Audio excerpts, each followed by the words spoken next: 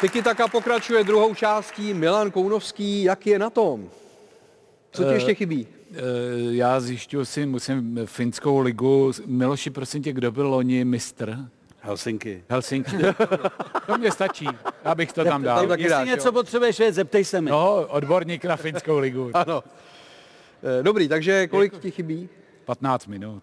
Máš tam už Davida Lafatu taky? No jistě. Taky jo? No jasný. Dobrý, tak On pokračuj. říkal, že nemá tu šedou pastelku na ty moje vlasy. No. Já ho dělal to dřív není- jako černý vlasy a teď najednou šedá pastelka. Prosím tě, šedá pastelka je potřeba na Miloše, ale ne na tebe. Bylo zbytečný. To je bílá pastelka. Úplně zbytečný.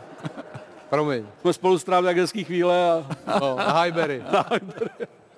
Tak Milan pokračuje, my taky pokračujeme dalšími zápasy 18. kola Fortuna ligy. Hned z kraje roku dostávají nervové soustavy plzeňských fotbalistů pořádně zabrat. Po prohře s Hradcem ztráceli po brance Ševčíka i na Zbrojovce. Nováček ale 5zápasovou šňůru bez výhry neukončil. Po Buchově srovnání rozhodl fantastickým kopem kopic. Nacvičená věc. A střela, která protáhne Berkovce, ale to byl nádherný gól. Nějaký hráč proti mě vystupoval, ale zavřel mi levou nohu, ne pravou, tak jsem se dal na pravačku a trefil jsem to dobře. No. Vše dobré je třeba po zásluze potrestat, jak si asi řekl při svém červeném faulu právě na Kopice domácí divíšek. Mistr přesilovku zužitkoval v nastavení z breaku 3-0 a na rozdíl od Zbrojovky si oddychl. Klasik říká, že v Českých Budějovicích by chtěl žít každý. Zdejší fotbalisti by tu ale asi nejraději vůbec nehráli ligové zápasy. K 6. porážce před vlastními fanoušky Dynamo nasměrovala trefa libereckého Lukáše Červa. Pojistku dal Slovanu v závěru z penalty Rondič. Jedno vítězství si jeho Češi přece jen připsali. Brankář Martin Janáček dal nejdelší odpověď kola, trvající 40 sekund. Nevím, jestli jsem tam měl vyběhnout nejdřív do toho balónu, asi jo, ale ještě se chci na to podívat na videu.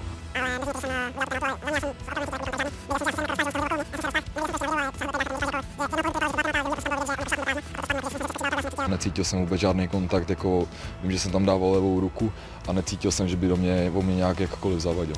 A na závěr otužilecká výzva a zároveň sázkařská jistota. Mezi Jabloncem se Zlínem se zrodila 5. remíza v řadě. V horském prostředí mrzlo až praštilo. Dvoubrankový náskok si paradoxně vypracovali hosté. Dlouhou sérii 23 utkání bez výhry venku, ale zlínští neukončili. Kvůli 2 trefám Považance, které prolnulo Kozákovo vyloučení. Ze ztráty bodů byl Pavel Vrba zklamaný. Ducha přítomnost ovšem nestrácel.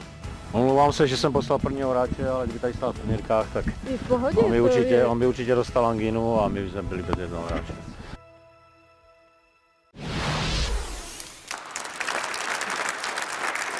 Tak je vidět, že Pavel Vrba myslí i na zdraví svých hráčů při rozhovorech, což je fajn. Davide, nejprve tvé bývalé kluby Jablonec a České Budějovice, ty jsi Jihočech. Jak vnímáš a jak moc tě trápí to, jak se nedaří Českým Budějovicím? Hlavně doma teda, to je jednoznačně nejhorší tým na domácí půdě. No musím říct, že vzhledem k těm ztrátám doma mám o ně strach, aby to přežili v té lize. No. A co tam je za problém? No, tak nevyhrávají, to je jednoduchý.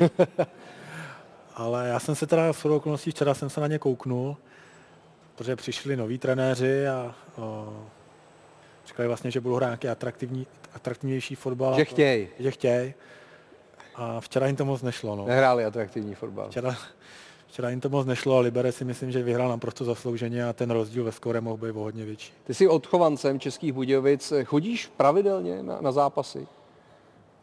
Já se přiznám, že na Dynamo moc nechodím, že se nám to většinou kraje s Olešníkem, kde ještě hraju. A když vyrazíme na fotbal, tak se jdem podívat na Spartu. Ale Jihočech je taky Katka, že jo? Znamená to, že tvé srdce taky fandí, dejme tomu, Dynamu České Budějovice, nebo ne? Tak já to na té klubové úrovni takhle úplně jakoby nemám, ale vlastně jo, vlastně Budějovice. Takže ne, ale vlastně jo. No měla bych, no. Třeba těm klukům, volejbalistům budějovickým, těm taky fandím. Bydlím v Praze, ale jsem Jihočeška, no. No a pak je tady Jablonec. My si můžeme připomenout 2 góly Jakuba Považance, když ten druhý gól byl takový polovlastní, protože to byla tečovaná střela Didybou, ale ta první branka Považance, krásný hokejový blafák, teda Kubo, to musíš ocenit, ne? Tu reakci v dané situaci, že zvolil tohle řešení. Tak já už ani si nepamatuju, jak se ty goly dává, jak moc nedal za poslední 2 roky, ale udělal to dobře, hezký, no. Jaký to bylo? V suchým triku, přesně tak. Jablonec dokázal teda z 0-2 ubojovat aspoň remízu 2-2 díky i této trefě tečované. Co Jablonec teda? Tak jsme skritizovali Budějovice, Jablonec se taky trápí, že ten je na tom ještě o bod hůř. No, když to řeknu blbě, tak třeba ty Budějce jsou na takovýhleto umístění víc zvyklí než Jablonec, no. A trošku mě překvapilo, čekal jsem, že ze Zlínem už zaberou. Navíc jim k tomu nahrálo počasí, protože vím, že vždycky jsme se těšili, když bude padat sníh. To jste se těšili, jo? Tím soupeře překvapíme. My jsme vždycky říkali, škoda, že se ty předkola pohárový nehrajou v zimě, že by se měli větší šanci. Ale no, budou tam taky těžký kluci z Jablonce, no. Aha. A vy jste se jako tím, že jste na to byli zvyklí, tak jste se uměli líp pohybovat na tom sněhu, nebo... Tak ne, jak já musím říct, že tam vždycky bylo hřiště dobrý, tak teď to třeba vypadalo, že to klouzalo, ale já si pamatuju, když jsem tam byl, tak my jsme v zimě většinou mívali lepší hřiště, než třeba když jsme přijeli někam do Prahy, nebo to, že fakt to topení běželo naplno a ta tráva byla fakt zelená, bylo to, neklouzalo to, bylo to suchý. Miloši, jak se jako těšil na ten mráz, že pálí do toho soupeře. Jo. Jak to dopadne v tom boji o záchranu, když ti nabídnu 5 týmů Teplice, České Budějovice, Jablonec, Zlín a Pardubice? Ty jsou zatím poslední. Když by si měl tipnout, kdo se stoupí přímo, kdo skončí poslední? No, vzhledem k tomu, že mají Pardubice nový stadion, to přinese nějaký body, jo? Tak si myslím, že by to nebylo asi úplně dobrý. A ještě je tam ta klec. Ještě je tam ta klícka. Klícka, promiň. Používej výraz klícka. Ano. Prosím, jo? Jsme se na tom ustálili. No, já to nepřeju nikomu samozřejmě, jako, protože pro všechny kluby, nejen finančně, ale jakkoliv jinak je to prostě trošku problém, ale z druhé strany ty Pardubice k tomu jako můžou mít našlápnuto. No. Ale nepřeju jim to říkám dopředu. Přesuneme se na zápas Brno-Plzeň. Podíváme se ještě jednou na ten vítězný gól, který dal Jan Kopic. Viktorka nakonec vyhrála 3-1 ten zápas, ve kterém prohrávala 0-1. Může tohle být třeba takový ten klíčový gól celé sezóny? Třeba když přihlédneme k tomu, že minulé 2 zápasy Plzeň nevyhrála a už se mohly rozevírat ty nůžky mezi Plzní a Slávií a Kopic to vlastně třeba zachránil. Dá se tak říct, že jeden moment ti ovlivní celou sezónu? Dá se to tak říct, ale já myslím, že i ten minulý zápas se prohráli s Hradcem, ale oni měli na čem stavět, oni měli hodně šancí s tím Hradcem a takový zápasy jsou, že prostě člověk ty šance nedá, ale má se od čeho odpíchnout a kolikrát se říká, že spíš nějakou tou šmudlou se to zvátí, tak tohle bylo takový hezčí šmudla, ale může to tak být, že to zlomí na svou stranu. Katko, zase na těch běžkách, v těch závodech, může taky jeden moment během toho závodu, kdy se ti nedaří, kdy ti to nejede, blbě ti to namazali, tak jeden moment může to jako změnit, převrátit nebo ne? Nebo tam, když ti to nejede, nebo je ti špatně? Pro ten daný závod. Pro ten daný závod. No tak když zlomíš hůl nebo něco se ti stane, tak je to v háji, že? To ten jeden okamžik může rozhodnout určitě. Já si myslím, že naopak ty běžky jsou o tom, že ty krize jako má každej. A tam jde o to, jaký umíš jakoby zkousnout, jak se s ní umíš poprat a samozřejmě mnohdy je tam mnoho momentů, které rozhodují závody, ale dost často se stává, že ten závodník se znova ještě je schopen zvednout a vrátit se zpátky do nějakého dobrého tempa, takže je tam cesta zpět. Ještě si připomeneme vítězství Baníků v Teplicích 5-0. Připomeneme si to nejhezčím gólem tohoto zápasu, který dal Filip Kaloč, krásná trefa z dálky. Baník vyhrál venku po roce a po roce a půl dal v jednom zápase 5 gólů. Vláďo, už je to zase, dejme tomu, jiný Baník s novou tváří, už je tam vidět rukopis Pavla Hapala a čekáš tenhle ten tým prostě v té první 6. No, tak je tam znáta změna. Přece jenom od toho odchodu Pavla Vrby a příchodu Pavla Hapala se změnila úplně celkově, si řekl bych, ta atmosféra. Luděk Mikloško, myslím, že vzal sportovního manažera a řekl bych, že jsou na takové lepší cestě. Myslím si říct, že z těch vyjádření, z těch rozhovorů, co takhle čtu, tak cítím, že se opravdu posouvají směrem nahoru a ta šestka je otevřená. Tam si myslím, že by Baník se mohl dostat, ale je tam Olomouc, je tam samozřejmě Slovácko, takže Bohemka docela slušně, Hradec. Bude to otevřený, ale Baník na to kádr má. Kubo, ty jsi to taky zažil ve své kariéře, že přišli noví trenéři třeba a úplně všechno se změnilo? Jak dej. Když ten trenér stojí s proměnutím za hovno, tak se nezmění vůbec nic. Jako ten nový, jo? Taky jsem to zažil, samozřejmě. Já si myslím, že celkově v těch sportech je hrozně těžký najít dobrýho trenéra. Já nevím, já jsem nějaký trenéry zažil jak v reprezentaci, tak v klubu a já myslím, že to třeba není jednoduchý, ale... Ale nikdo nebyl dobrý, jo? Ne, to ne. Měl jsem dobrý trenéry, samozřejmě, ale je to těžká práce a někdy se to sice vyměnilo, ale to zůstane stejný, jo? To prostě...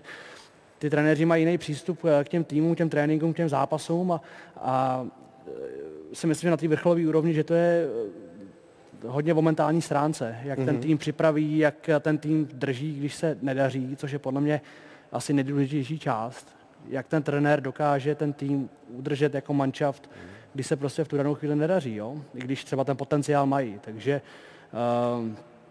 říkám, někdy se to nastartuje, někdy ne, no. záleží na situaci. Katko, má to těžší trenér v kolektivním sportu nebo v tom individuálním?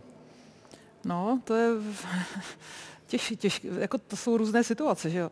Tady u jednotlivce je jasně vidět za tím trenérem výsledek, tady může mít trenér dělat dobrou práci a občas ten výsledek jako hned tak vidět není, ale já u toho mýho sportu nebo u těch typů sportu, co jsem dělala, já říkám a vysvětluju to třeba své dceři, která jako sportuje, tak říkám, že k cíli vede více cest, ale jako měnit je moc často jako taky není dobrý.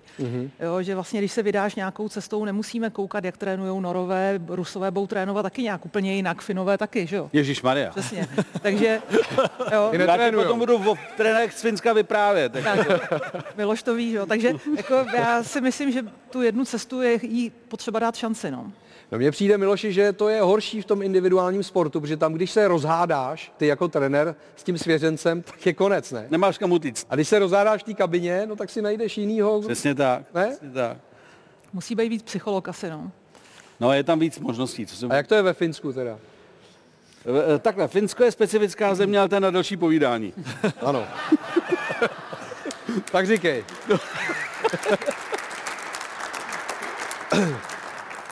To je prostě takový studený, chladný přístup. Tak plus sauny teda, plus saunování. A vodka. A vodka. S jakýma firmama? Má fakt pravdu, ale... Má fakt pravdu. Jako fakt, já nevím. Tak proto jsme ho pozvali, že jo? Ježišmarja, tak jo. Už nám lidi píšou, že pořád řešíme Liverpool, že neumí řešit nic jiného. Já myslím, že od příště finský okýnko. Hele. A Fin je u nároďáků českýho, nebo okay? No jasně, Jalonen. Já hrál v Liverpoolu se sami hypijou a jednou jsem ho pozval do Prahy a pozval jsem, říkám, pojď, musíš na výborný český pivo. A on říká, tak jo, tak jsme šli na pivo. Dal jsem mu Plzeň a on říká, hele, ale já jsem tady u vás vhodil ještě něco lepšího. A já říkám, co? Ten sekto, Bohemia sekt. A já říkám, to je dobrý. A mají ho tady v té hospodě taky. Já říkám, no máj, můžeš mi ho objednat. A jak jsem ho objednal. A on pil Plzeň a zapil to bohemkou sektem. Fin. Hele hoši, zkuste někdy nasednout na trajekt ze Štokholmu do Helsinek. Jede to přes noc, tam jako pochopíte všechno. Byl jsem. A pozor, v přístavu v Helsinkách mi chtěli prodat jako suvenýr dřevěný mobil Nokia. Aha. A byl skoro stejně tak jako ten originál. Fakt jako suvenýry a tam byla dřevěná Nokia. Finsko, no. No, normál. Tak se vrátíme zpátky do Česka. Ještě jeden zápas připomeneme, protože po těch prvních dvou jarních ligových kolech, nebo kolech jarní části sezóny, jsou jenom dva týmy, které mají 6 bodů z těch dvou zápasů. A to je Slavia, to se asi předpokládalo, a to je Bohemka, která je aktuálně 4. v lize. Bohemians teď dokázali vyhrát v Mladé Boleslavi nad Hradcem 2-0, góly Lukáše Hůlky a Václava Drchala. Myslíš si, že z toho můžou být i evropské poháry v případě Klokanů, Davide? No tak, ta cesta je ještě dlouhá, ještě těch kol je hodně, ale nastartovali to dobře a můžou jet na nějaké vlně, nějaké euforie a klidně můžou být tím černým koněm a můžou se do těch pohárů dostat. Teď to řekl úplně krásně, jako si odpovídal vždycky na těch tiskovkách. Jo, to bylo ono, přesně. Myslím, že jedna fráze za druhou. Já myslím, že půjdou zápas od zápasu. Stejně se budou soustředit sami na sebe. Jo. Tak určitě. Tak. Ano. Je to kulatý.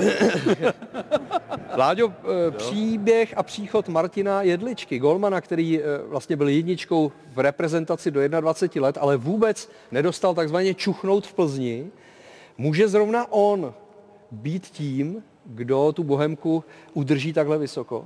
No tak nejenom on, já myslím, že má určitě velkou chuť dokázat, že si tu šanci zasloužil, ale je tam Aleš Čermák, že jo? Přišel tam Venca Drchal a to jsou kluci, kteří jsou jako hladoví, mladí, chtějí ukázat, že měli hrát.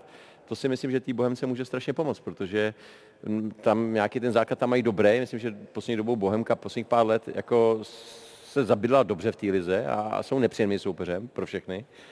A já jim to přeju.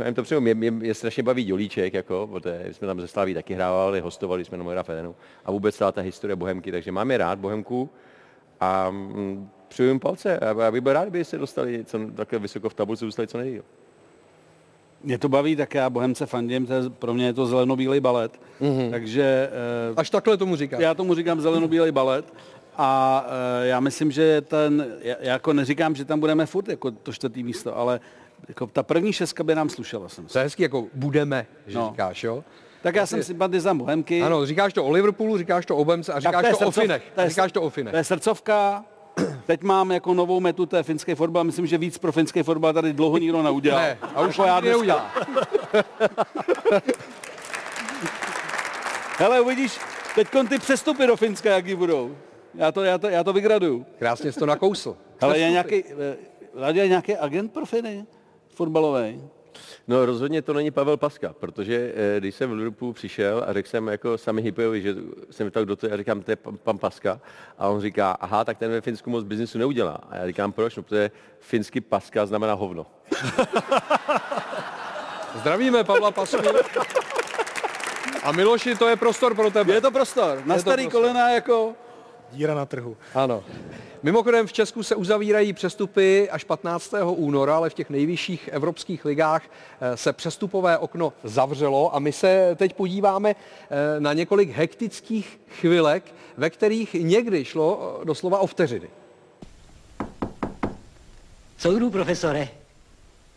Za minutu bude zvonit. Ano. Ano. Už je čas, musíme jít. Někdy by podobně aktivního Hujera potřeboval leckterý fotbalový úředník, třeba v Barceloně. Jak si jinak vysvětlit, že Kataláncům minulý týden protekl mezi prsty talentovaný Mexičan Julián Araujo. Na transferu 21letého defenzivního záložníka z LA Galaxy bylo už vše domluvené. Blaugrana s to vinou prý technické chyby o 18 sekund nestihli v termínu. Už jste tady měli 4 minuty, ty magore. Kdo ví, co letělo hlavou manažerům PSG a Hakimu Ziyechovi, když v úterý v Paříži čekali na jedno správně vyplněné lejstro z Chelsea marně. 4 minuty po termínu to sice nebylo. Úředníci ze Stamford Bridge doručili vše potřebné až na 3. pokus a několik sekund po skončení přestupního období. Marockého hračičku tak místo spolupráce s Messim, Neymarem a Mbappem i nadále čeká nejistá budoucnost v Londýně. No, není nad to umět s technikou. Policie se rozhodla vzít všechny robotulejně do vazby a vrátit našim seniorům jejich beznadějně nudné životy. Vypni ten krám.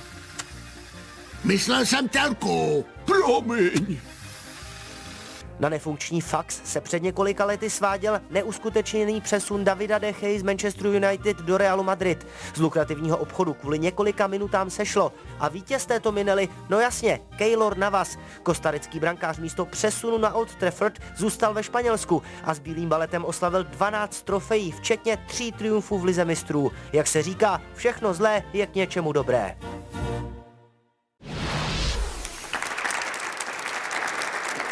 To by mě zajímalo, jak na to reaguje samotný hráč nebo agent, když takhle v klubových kancelářích selžou. Když ti zhatí přestup, nějaká administrativní chyba, někdo nestihne poslat mail. Já musím říct, že jsem to zažil, když jsem šel do Vídně, že to bylo taky last minute, že to byl taky poslední den přestupového období a jel tam se mnou pan Pelta a ten stihnul úplně všechno.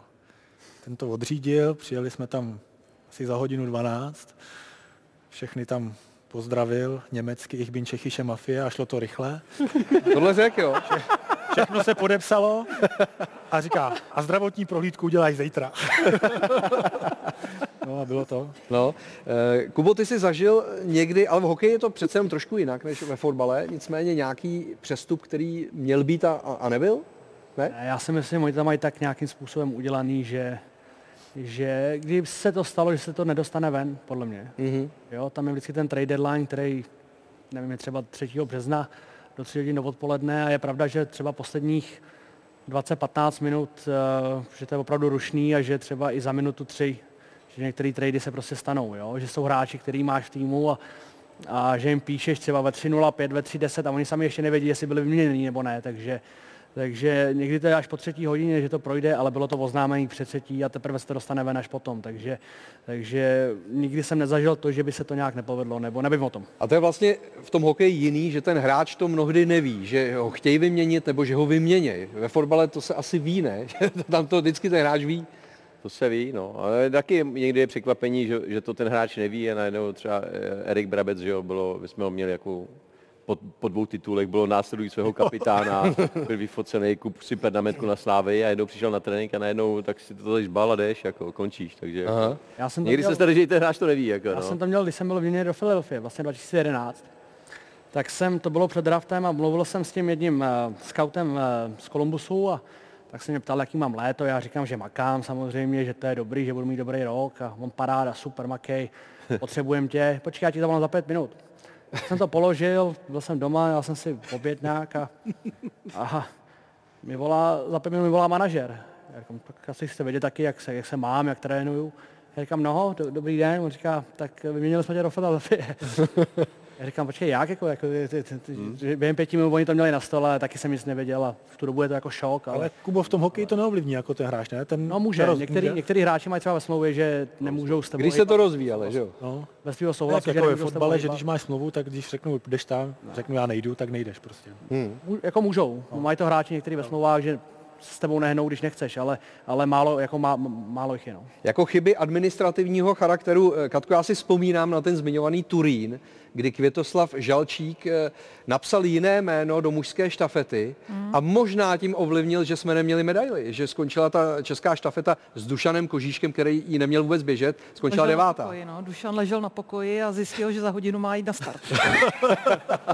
Což jako, ne, to bylo fakt jako Květu Žalčíka mám hrozně ráda, ale byla to opravdu jako administrativní chyba, tam jsou prostě nějaký pravidla, kdy musíš ten tým nahlásit, v jakém počtu, kdy se zužuje počet a tak dále. Jsou to prostě formální procedury a ta se nepovedla prostě dodržet. No. Takže bylo to jako krutý pro tu štafetu, kdyby to bylo jeden závodník, že jo, a takhle to dopadlo na celou štafetu, protože ten Dušan byl navíc sprinter, který tam byl napsaný jenom asi do počtu a ležel v olympijské vesnici na pokoji a najednou mu volali, že musí rychle na start. No. A běžet 10 kilometrů, jako finishman.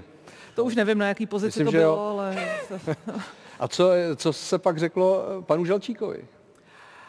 Tak on z toho byl určitě špatný, já jsem mu určitě nic neříkala, já jsem bydlela někde jinde, tak jemu spíš dali novináři, co na frak, že jo, takže nějak se to prostě strávilo, no. Miloši, já vím, že ty jsi na administrativní chyby jako Pinklich, to by se to neděje, ne? Vůbec. Ne. Každou smlouvu minimálně jednou. Jo? No. Ne, jako, teď si snažím, jak tady kluci vyprávějí, jako vlastně Katka, představit tu situaci, kdy se těšíš do nějakého klubu, máš to všechno zařízený, celá rodina už je nastavená, že budou chodit v Barceloně do školy. Teď díky tomu, že v kanceláři třeba někdo zaškrtne, že jsi žena a prostě to neprojde, mně přijde úplně šílená situace. Kdy prostě jako ta kariéra najednou se úplně otočí, i když tady jsme viděli příklady, že to vlastně jako taky může být štěstí, že prostě zůstaneš někde, kde už jako si být neměla, nakonec tam uděláš tituly. Ale jakože vlastně jako kvůli takovýhle věci se ti může změnit úplně život. Že se vidíš v Barceloně a zůstaneš v Helsinkách. Přesně tak, ale tam jsi, že jo. Tak Milane, prosím tě dokresluj, my si dáme typovačku a hned jdu za tebou. Samozřejmě, že nadále generujeme peníze pro Real Top Praha a jeho charitativní projekty a generujeme to tou typovačkou pro hosty. Takže jak to dopadlo minule? 2 tipy byly správné z 5 hostů. Trefil se Pavel Horvát a Patrik Eliáš. Kubo, jo, to vlastně ty jsi 3. nejproduktivnější Čech v historii NHL, Patrik je 2. a pak už je jenom JJ, Jarda Jágr. On ho nechytne, podle mě. toho nikdo nechytne. Ale jo, takže 2 trefily, to je 2x2000, 4000 na charitu a teď je tady prostor pro vás. Tak jdeme tipovat. Nejprve je tady basketbalová Euroliga. Bologna versus Barcelona. David Lafata, jak tohle dopadne? Tak já vím, že v Barceloně hrajou Veselý se Satoranským, tak 2. Takže 2. Pak tady máme hokej k výročí 25 let od Nagána, zápas legend Česko-Slovensko v O2 aréně. Láďo. To je těžký, to je exibice, tak nevím, jestli se nedohodnou kluci na remíze, že jo? My jsme tam hráli v září, já jsem byl součástí toho zápasu. No. Vlastně v Bratislavě a ta starší generace jako výborný Reichl, ty to mají nastavený jinak. Ty nechtějí prohrát se Slovenskem zrovna. Takže tam, hele, jako já hraju exibici vždycky na vítězství, si nepokřiží to jako jednička je, ale tady dám, protože vím, že i Petr Nedvěd teď už chodí do Letňance rozehřívat, že už chodí brusly, takže nejenom určitě on, určitě se na to připravují všichni, takže dám 1. Kubo, ty nebudeš součástí té exibice? Já nemůžu, já budu házet buly. Budeš házet buly? Mám premiéru tady v tom, tak budu trošku nervózní, podle mě. No, tak to nějak hoď to pořádně, prosím. Zkusím to, dobře. Další tip teď teda pro Kubu Voráčka, Slavia Brno. To už jsme na fotbalové scéně Fortuna ligy. A to je jenom, jako, to je bez handicapů? No, stačí, když řekneš jako jednička, jestli to bude 7-0 nebo 1-0 je jedno.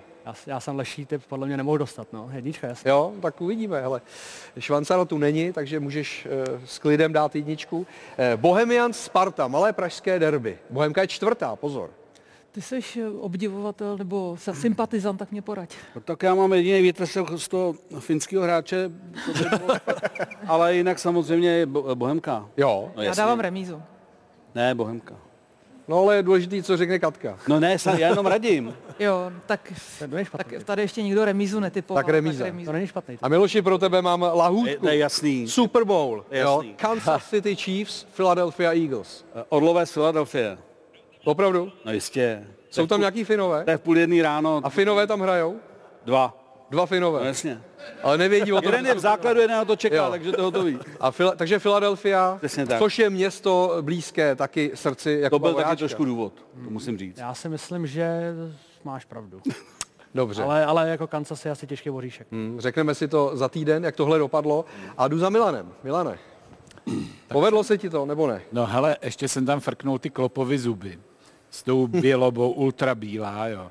No odborník, Miloš, odborník na finskou ligu, ano. Pochopitelně. Katka má tady i to číslo na jízerskou 50 a napsal jsem tam i tu, ty si říkal 40, ale blahopřání od Tiki Taka, no, takže. No. U Kuby já musel do Tiki Taka, tak jsem ukončil sezónu. Ano. Tak, i na čepici jsem mu trošku změnil znak. Už Míci, kolektivní sport můžeš vyhrát, i když hraješ blbě. Jo, a není zastávce klecí. U Davida tak určitě. No. Říkal to záměrně a že doufá, že nedostane od Katky hůlkou do zad. Dobře, děkuju. Tohle je trofej pro jednoho z vás. Zahrajeme si o to, musíte uhodnout, kdo je na následujícím videu nebo fotce, myslím, že to je video, a jako hádejte, čím dřív, tím líp, kdo to trefí, získá ten výtvor. Pojďme na to.